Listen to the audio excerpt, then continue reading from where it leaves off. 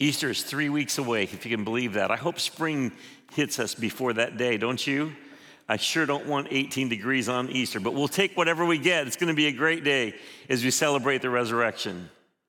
I invite you to turn your Bibles to Mark chapter 4, and we're continuing in our study in the book of Mark, and we're asking this question about Jesus, because the whole book of Mark is to tell us about Jesus, and Mark immediately declares Jesus is the Son of God. And now he begins to prove that he actually is the Son of God. And our question is, so who is this man Jesus? What's he like? What's he all about?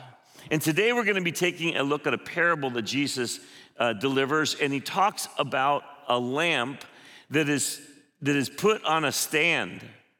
I mean, like, we take for granted that whenever it's dark, we just switch the switch and light bulbs come on, right?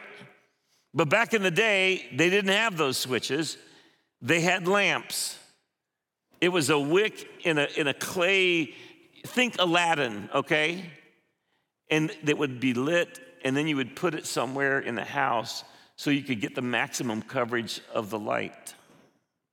I remember when I was a little boy, about 7 years old, we lived in the Philippines at the time, and our family was going to take a trip to a very historic island called Corregidor. If you were a World War II student, you may have heard about Corregidor. Corregidor is this island that is positioned right in the mouth of Manila Bay. So the island kind of U's around it, and then Corregidor is in the center of that spot. It was a strategic stronghold for all of the historic wars in the history of the Philippines, and especially in World War II. So my family got on this boat. We rowed for 40 minutes out into the ocean to Corregidor, and then we began to tour the place. Now, Corregidor was where General MacArthur, the commander of the Allied forces in the Pacific, he held that's one of his staging places. And when the Japanese began to take over the Philippines, that was sort of the last bastion for them. And together with the Philippine army, they resisted the attack of the Japanese. So it's kind of a historical place. And we were looking around at the huge guns that are installed there, cannons that are huge. And then we went with our tour guide into the caves. On Corregidor, they had dug out a cave system that was enormous. And he brought us into a cave, and there was just a string of light bulbs that illuminated the very, very dark cave. And as we walked through that section, he said, all right, over here is where the hospital was. Over here is where the command central was. Down this area, this is where they stored the ammunition. And he says, now, I want to show you how deep we are and how dark this tunnel is. So everyone stand still and don't move. I'm going to turn off the lights. And here I am, like 7 years old. All of a sudden, those lights get switched off, and I had never felt darkness so strong as that moment. I mean, it was so dark, I couldn't see my hand in front of my face. Even though I was just an arm's length away from my mother, I could not see her. And I remember trying to reach over to find her. It was so dark, none of the people that were in that room with us I could see or notice. It was a darkness I could feel. It was painful.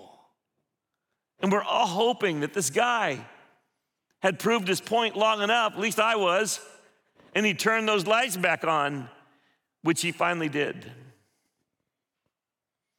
When we learn about Jesus in the book of Mark, one of the things that Mark points out is that one of the characteristics of the kingdom of heaven is it's a kingdom of light, not darkness. So let's read Mark 4, beginning in verse 21. This is Jesus speaking to his disciples, small group, not a big multitude at this point. And he said to them, is the lamp brought to be put under a basket or under a bed? Is it not to be set on a lampstand? For there is nothing hidden which shall not be revealed, nor anything been kept secret, but that it should come to the light. If anyone has ears to hear, let him hear. And he said to them, take heed what you hear.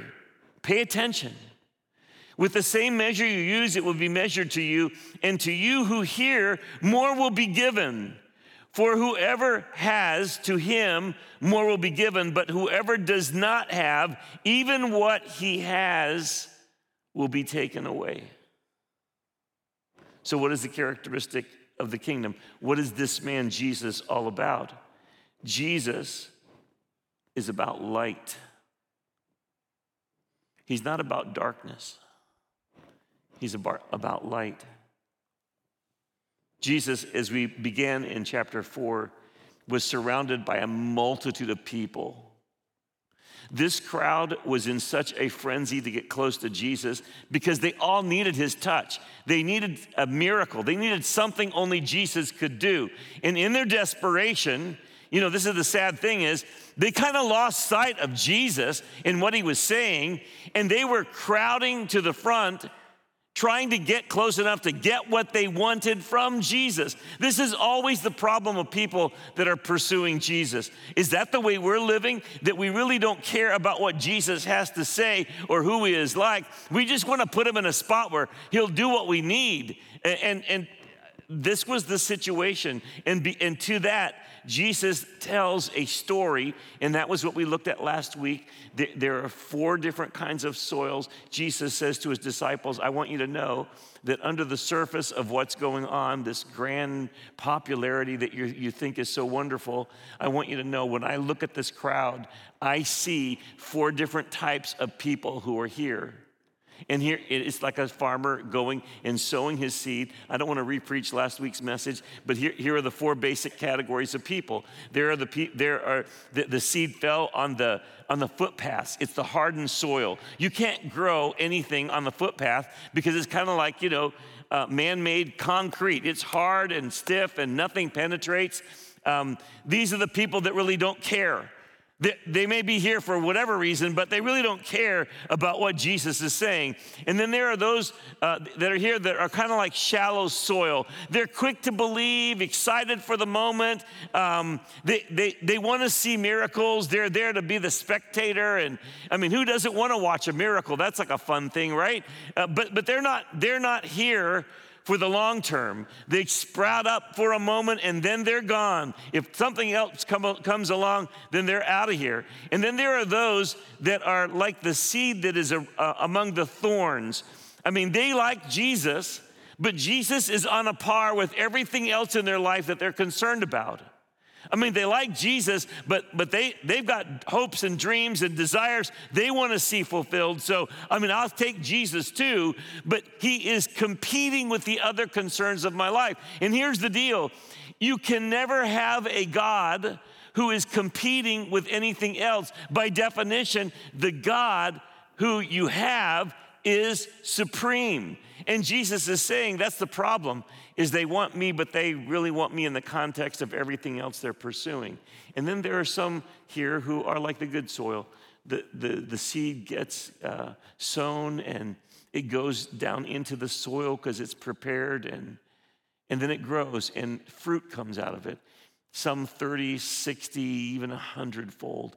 It's amazing. You will be surprised at how much is accomplished when the seed gets put on the good soil. Now he's continuing to talk to his disciples, and he's telling them, I want you to know one thing so important, and that is this. Light is so important. If anyone has ears to hear, I want them to hear. I'm here. I'm not here to just tease you. I'm here, and I am the lamp. I am the light. And I'm not putting it under a bushel or under a bed. That's ridiculous. Nobody does that. The light that I have, I'm going to show you. And if you have ears to hear and you're going to pay attention to what I'm saying, that light's going to penetrate into the deepest, darkest places of your soul and transform you bit by bit, slow by slow, day by day. So I want you to know that if you follow me and you really listen to me and you pay attention to what I have, whatever you have now is going to increase. The more you listen, the more you apply, the more you engage what I have to say, the process of your growth is not ever going to end. It's going to continue. So listen, pay attention. So interesting, the people that aren't listening, whatever they thought they had gets diminished. So if you have, you get more. If you don't have, you don't listen, you don't get anything, and you lose what you do have. It's a pretty powerful image. But the vision of Jesus is that we could all live in light. Wow. I want to ask you a question. Have you ever had a dark night of the soul? Have you ever had moments in your life when it's like the darkness comes crashing in on you, whatever that darkness is from? Maybe it's confusion or pain or suffering or heartache or betrayal, and the darkness is heavy. And darkness hurts, just like me as that little boy in that cave on that historical island. Man, I wish he would turn those lights on. I just wish the light would come on. I need the light. I need God's light in me.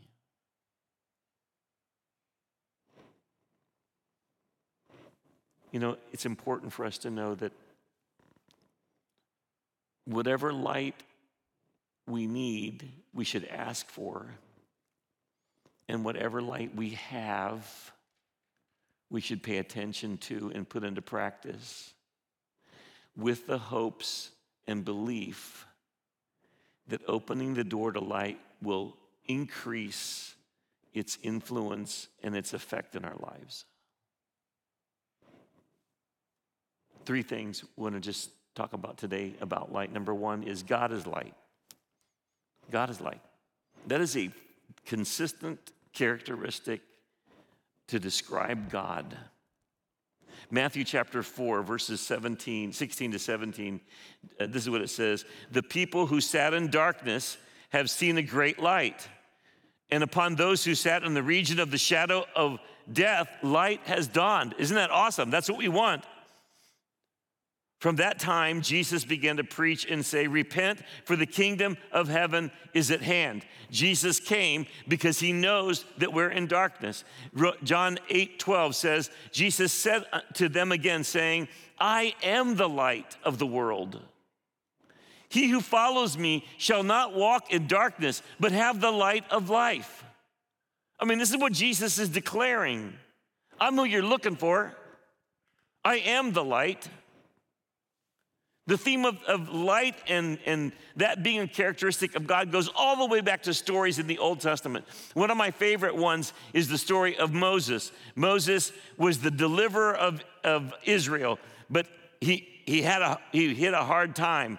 He was out on the backside of the desert thinking that God had forgotten him and God was no longer around. And as he's doing his shepherd thing, he notices that there is a bush that looks like it's on fire, and he looks at it and observes and realizes, wait a second, this bush is on fire, but the bush is not being consumed.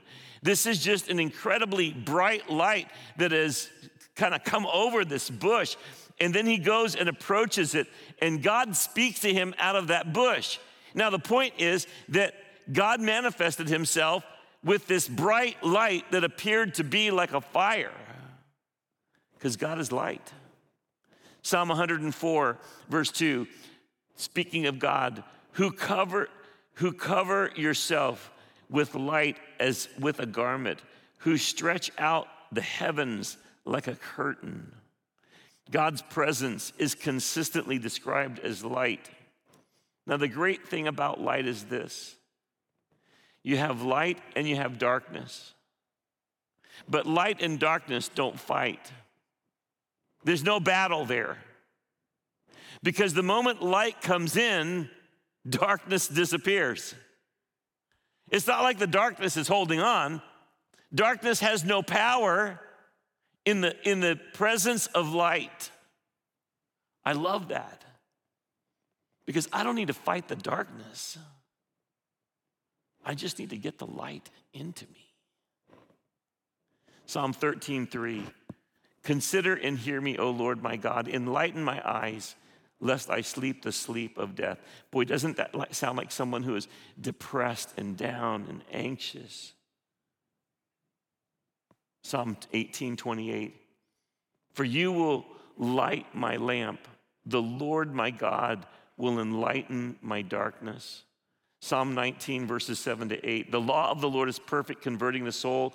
The testimony of the Lord is sure, making wise the simple. The statutes of the Lord are right, rejoicing the heart. The commandment of the Lord is pure, enlightening the eyes. John 8:12. Jesus spoke to them again, saying, I am the light of the world. He who follows me shall not walk in darkness, but have the light of life.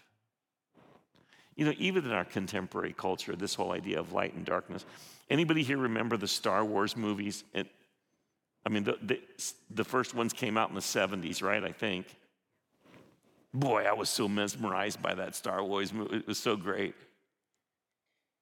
But in the whole narrative, we hear terms in Star Wars that Anakin has been enticed by the Emperor to give into the dark side. And what does he do? He kills the younglings that he's been training, that he has a relationship with, that he has grown to love. Why? Because he turned to the dark side.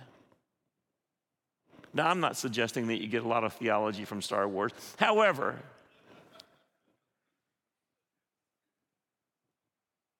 it's acknowledged. Light and darkness are opposed to each other. Second, we were in darkness and we were darkness. This is the story of human beings. The people who sat in darkness have seen a great light. In the region and shadow of death, light has dawned. Ephesians 5:8. For you were once darkness. Do you hear that? But now you are light in the Lord.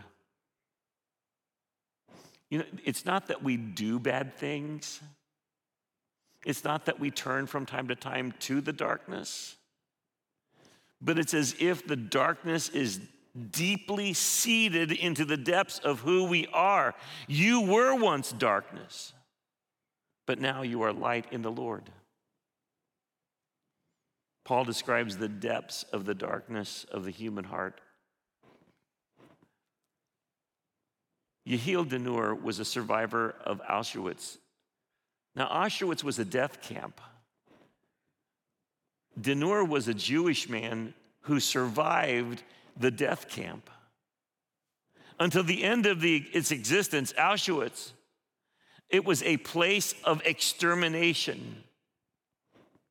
New arrivals kept coming into the camp, and these new arrivals supplied labors for the extermination of their fellow prisoners. It was one of the most horrific and awful places to be, and one of the most disgusting and awful things to watch or experience. Historians say that somewhere about 1.1 million people perished in Auschwitz. A million of them were Jews, but other groups like the Poles and Soviets and the Gypsies and others were a part of those who were exterminated in that awful place. After the war was over, Yehiel, as one of the men that endured that camp and saw the horrible situation, was invited to be a witness at the Nuremberg trials in 1961. And you can actually find footage of this. During the trial, he was put on the stand, and in front of him was one of the masterminds of the Nazi extermination camps. His name was Adolf Eichmann. And so De Noor comes to the stand as a primary witness to describe the horrors developed and executed by the Nazis, including Eichmann, who was just in the room across from him. And as he begins to talk, this man, you can see it on the video, he breaks down. He falls to the ground in tears. It was so horrific to remember this stuff. Literally put him on the floor. It was minutes before he could be pulled back up and continue his testimony. Years later, a famous American journalist by the name of Mike Wallace. Anybody remember 60 Minutes? Mike Wallace was a brilliant man who knew how to ask hard questions. And during that interview, he asked De Noor a question nobody had ever asked him. He asked him, why did you collapse and cry so violently? Was it fear? Was it terrible memories of the past? Was it your bitter hatred toward Eichmann? De Noor said, no, none of that at all. When I saw him, I saw myself. I realized that this man was just an ordinary man like me. And when I looked into his face, after all those years, I realized I am just as capable of this kind of crime as he was. Wallace concluded his interview by saying, Eichmann is in all of us. It's a horrifying story, and it's a horrifying statement. You know what this shows us? Like Ephesians says, we not only were in darkness, but the honest truth is that we are part of the darkness. You know, one of the things my dad would tell me growing up is we would hear a story on TV about some horrible crime or read in the paper, and my dad would say, he literally would remind us always, don't you ever think that you are better than that person and that you could never commit such an evil deed. You are capable of the worst thing you've ever read about. When my dad told me that, I didn't like it. But he was just paraphrasing Ephesians 5:8. You were darkness. We struggle to confront the truth about our darkness, but how many people do you know come from families that have been blown up because of the darkness in the hearts of the people in that family? Maybe that's you. How many broken hearts have been shrouded in darkness because of betrayal and abandonment? How many kids have been left to the foster care system because of the darkness they lived through and experienced? And the darkness that wounded us also is inside of us too. And Jesus, he comes. Who is this man? He's the man who says, I'm the light you've been looking for. My light, if you will allow it to come in, it will take away the darkness of your souls and heart. It will absolutely change you. Jeremiah 17:9 says, the heart is deceitful above all things and beyond cure. Who can understand it? And Paul is saying, you know what God wants to do? He wants to change you from the inside out. Ezekiel 36 says this, in verse 26, I will give you a new heart and put a new spirit in you. I will remove from you your heart of stone and give you a heart of flesh. It is transformation at the very core of our being. This is not about some kind of religious compliance. I don't know, sometimes I grew up in church. I saw the list of do's and don'ts. Did you? I'm not minimizing those do's and don'ts. But sometimes it felt like I don't know if I could ever keep all the rules. And the truth is, none of us can. And the law of God was given to us to show us that we are desperate to the core and need a miracle transformation. God is not calling us to religious compliance. He wants to change us fundamentally. It reminds me of a story about an impolite parrot in the mall. Every day a woman would walk by his cage going to work, and this rude parrot would say, "Oh, you're ugly." At first, the woman did not believe what she heard. But day after day, when she would walk by, the parrot would say, "Oh, you're ugly."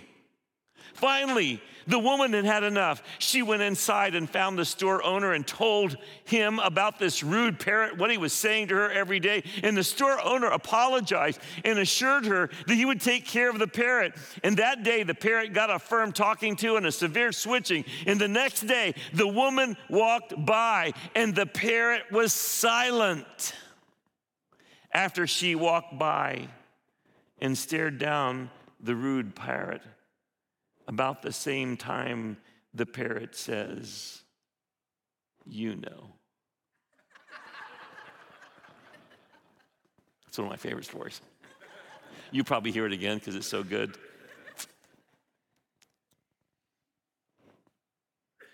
You know what? We don't just need external behavioral change.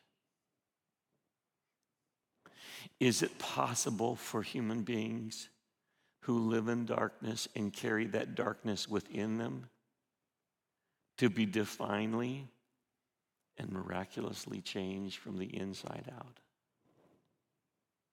That's the question. When Jesus says, "It is." That's what I've come to do.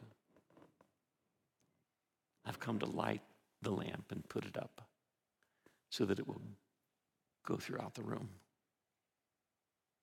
And if you have ears to hear and you really want me and you welcome the light into your life, I will, day by day, bring more light.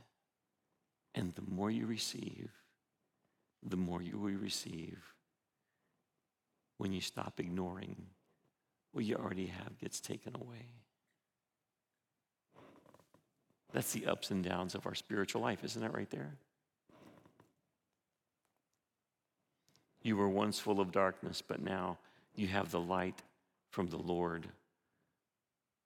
So live as people of the light.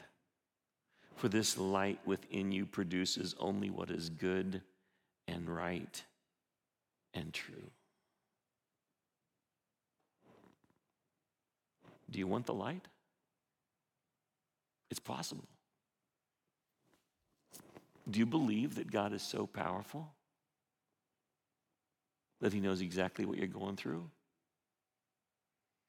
He knows the name of the darkness you're dealing with right now.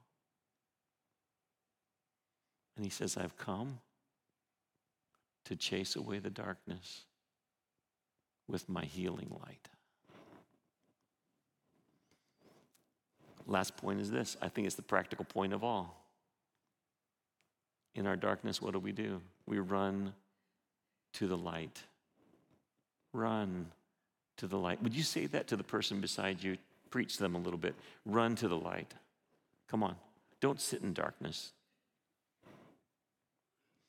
1 John 1, 5-7. And this is the message which we have heard from him and declare to you, that God is light and in him is no darkness at all. I'm going to promise you this. God in heaven is never going to wake up on the wrong side of the bed.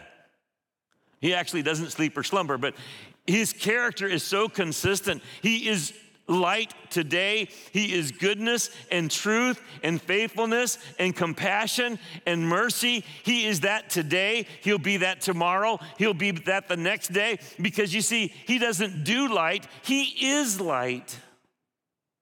And if we walk in the light as he is in the light, none of the darkness can touch us. And when we feel the darkness setting in, we need to run to the light. In your dark night of the soul, when the circumstances of life have torn you down, and you're not sure if you can keep going, does anybody here know what I'm talking about here? Or am I the only one? Our only hope is this light. God, it's so dark right now. God, in the depths of my being, I'm confused. I'm full of grief. God, it hurts. I don't know what's going on. I feel the darkness settling in. But I'm going to walk with you because you are light. And Jesus, that was your agenda. You came to bring light. And when you have the light, you know what's going to happen? It's going to shine through you. And people are going to see and say, there's just something different about you. Your perspective, your approach, your hope in hard times, your commitment to doing what is right, not because you don't want to get caught, but just because you just don't tolerate the darkness in your soul. You know, when I read through Galatians chapter 5 and it talks about the work of the flesh, every single one of those things, as you observe them, they are the celebrated things of our world and culture. We celebrate darkness and evil, and then the fruit of the Spirit is love, joy, peace, patience, kindness, goodness, faithfulness, gentleness, and self-control. Like little lights glowing in our soul, the fruit of the Spirit helps us to walk with Jesus. Writer Josh McDowell, in his book, Beyond Belief to Conviction, describes his own personal journey. And he says that while he was attending a university, he says, I noticed a small group of people, 8 students and 2 faculty members, who seemed to be different from others. They seemed to know who they were and where they were going in life. They had convictions, which I admired. Something else about this group caught my attention. It was their attitudes and actions toward each other. They seemed to love each other. These students and professors not only loved each other, they loved and cared for people outside of their group too. They didn't just talk about love. They got involved in people's lives. It was something totally foreign to me, and I was attracted to it. So I decided to make friends with them. About 2 weeks later, while I was talking with some members of this group, the conversation turned to the topic of God.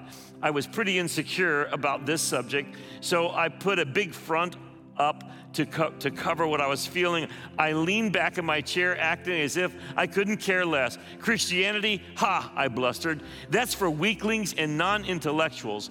Deep down, I really wanted what these people in this group had, but my pride didn't want them to know that I was so needy. And then I turned to one of the young women in the group and said, tell me, what changed your lives? Why are you so different from other students and faculty? She looked me straight in the eye and said 2 words I never expected to hear from an intelligent discussion on a university campus: Jesus Christ. Jesus Christ, I snapped.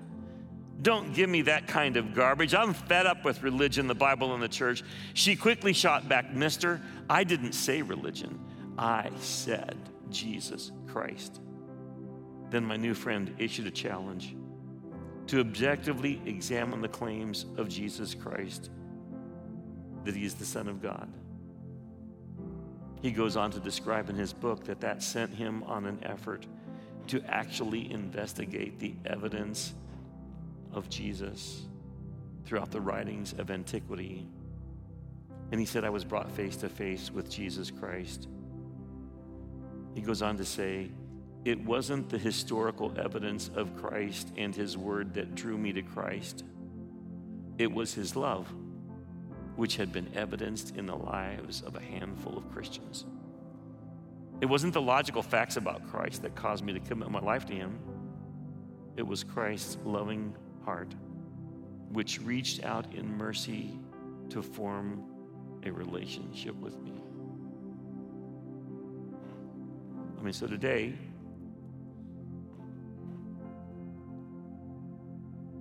we need to run to the light. I want to ask you if you would to bow your heads, and I want to ask you this. What is the name of the darkness you're dealing with?